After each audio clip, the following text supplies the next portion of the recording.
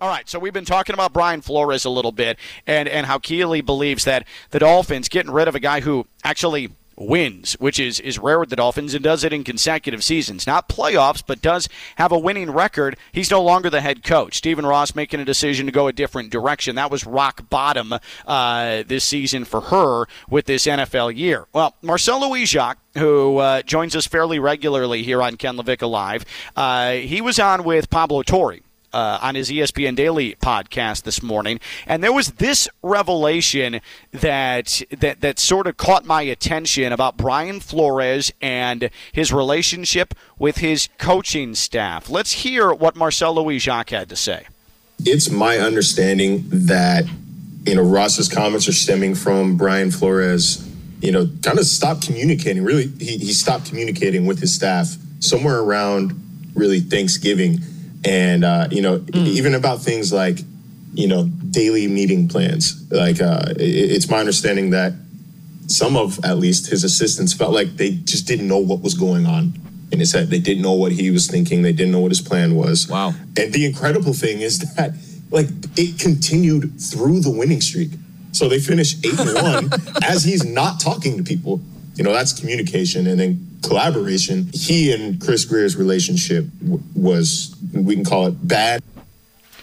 Think about that, Keeley. I mean, Brian Flores, as much as he wins and did win games with the Dolphins, despite some pretty improbable circumstances, if you have a head coach where he is purposely just not communicating with staff, nobody's on the same page, think about our business. If you and I didn't talk, and then we just jumped on the air, Hallelujah. My bad. Go ahead. Man, that was actually perfect comedic timing. But what if we had what if we had though a bad tension-filled relationship, right? Which we do not. We joke around with each other, but we don't have a tension-filled relationship, and we didn't speak, and then we tried to do this job.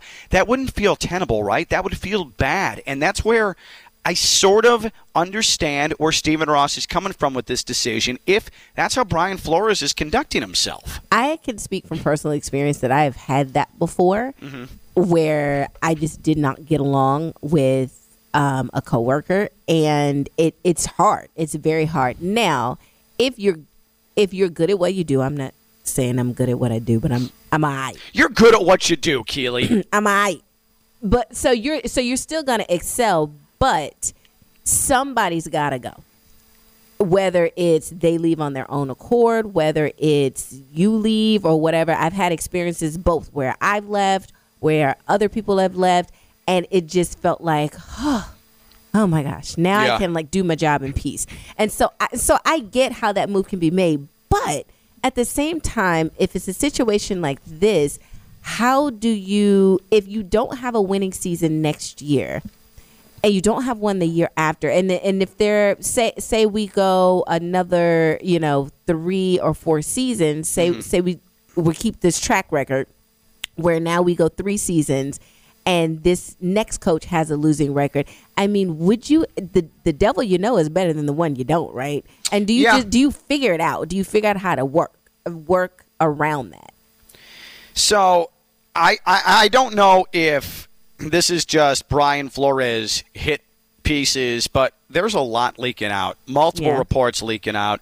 Adam Beasley especially used to write for the Miami Herald, but Adam Beasley writing that Brian Flores no longer had any sort of communication with the GM, Chris Greer. And I'm of the belief Chris Greer should be gone as well. Like, this job's incomplete because Chris Greer, the man who has spent countless draft picks on offensive linemen, has not gotten one single offensive lineman first round, second round, or third round pick correct. It's time to probably make a move from him. But there was no relationship there. And so also, apparently, expletive-laden back and forths between Brian Flores and Tua. Do you know how mad you have to get Tua Right. to actually swear? Like that in and of itself, you're like, whoa. But then here, if he stopped communicating with his coaching staff around Thanksgiving, that's a huge problem. The guy who hired the coaching staff was not Chris Greer. That was Brian Flores. Mm-hmm. Brian Flores had the most turnover of any coaching staff right up there in the NFL. He had 5 offensive coordinators in 3 years. So if he doesn't trust his coaching staff, you know who's to blame for that? That's Brian Flores. Winning games is very difficult in the NFL, and I get that. And Brian Flores managed to do that at a greater volume than any coach that has preceded him since Jimmy Johnson, okay? But if you can't manage staff, how sustainable does it end up being? Doesn't it feel like that bubble was going to burst at some point if this is what was actually happening behind the scenes? Yeah, it does. But it still begs the question.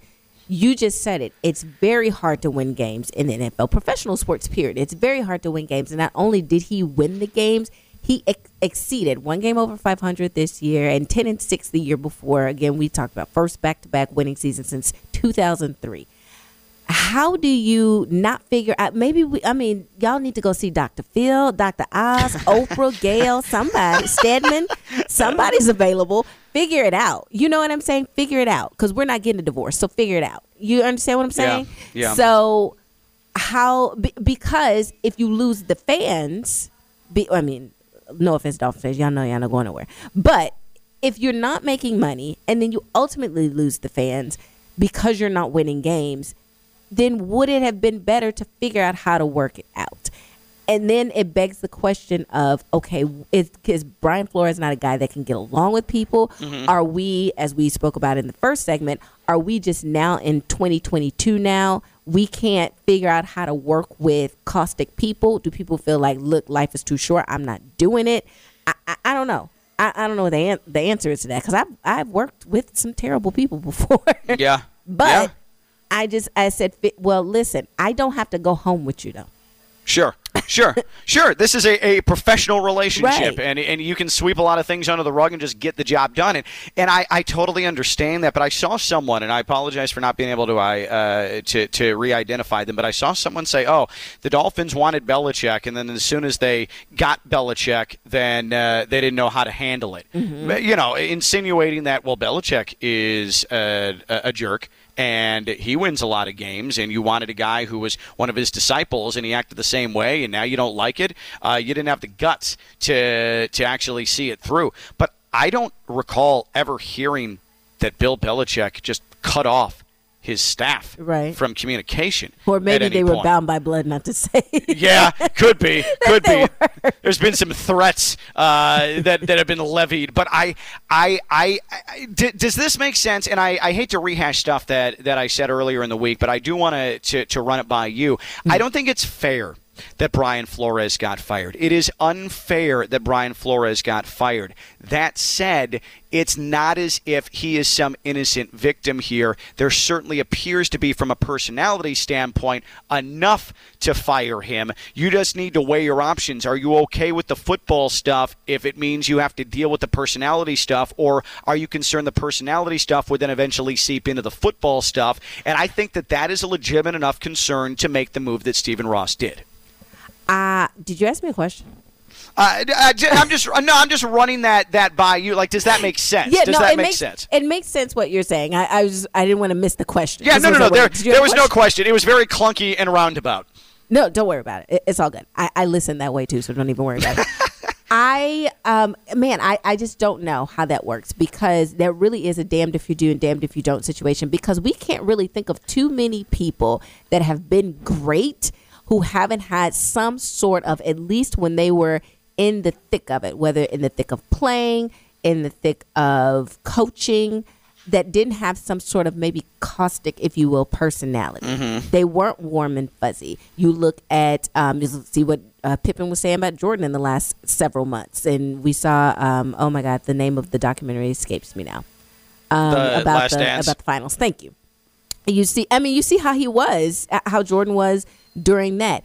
And, the late, great Kobe Bryant, you see how he was on the court. And then he was all warm and fuzzy post-retirement. I mean, you're not going to get a whole lot of people that are Shaq-esque.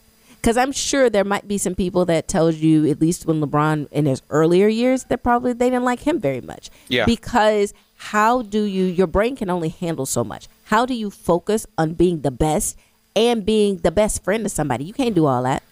Yeah. You know what I mean? And sure. and you got to keep your wife happy or your husband happy in whatever the case may be, whether you're married or not. You got to keep your kids happy. You got to keep a boss happy. Listen, I can't be your friend too. Now, you don't have to be a jerk to people. Right. But I think people sometimes perceive steadfastness and focus with people being a jerk. Well, I don't think people understand that there's sure. a middle. But I think that the consensus, just to bring in another coach here, the consensus would be that Nick Saban's a jerk. I think that is what the majority thought would be about Nick Saban, and he acknowledged this year that he didn't handle this Alabama team like he has others, because he realized being a hard coach, a guy who comes down on players, wasn't going to work with this side. It was more encourage them and coach them along. And so if a guy like Nick Saban is coming to that realization, then Brian Flores, I can't sit here and defend his approach to coaching if it seems like it was toxic enough where the owner and Stephen Ross, he's a cutthroat guy in business. I mean, he's not afraid to fire people. But even when a guy like that, who has made billions in his industry, sees, oh, man, that doesn't seem right, you're probably not doing something kosher as a coach. And what I will say, Brian Flores is an attractive coaching candidate, and he will be a head coach again, and he should be a head coach again. But if you're the Bears who are interviewing him today, and you have Justin Fields, who's your quarterback, take a long damn look at how Brian Flores handled Tua and the very untenable situations he put Tua in when you're making your decision about whether or not you want him to be the guy who's handling your franchise quarterback in Justin Fields.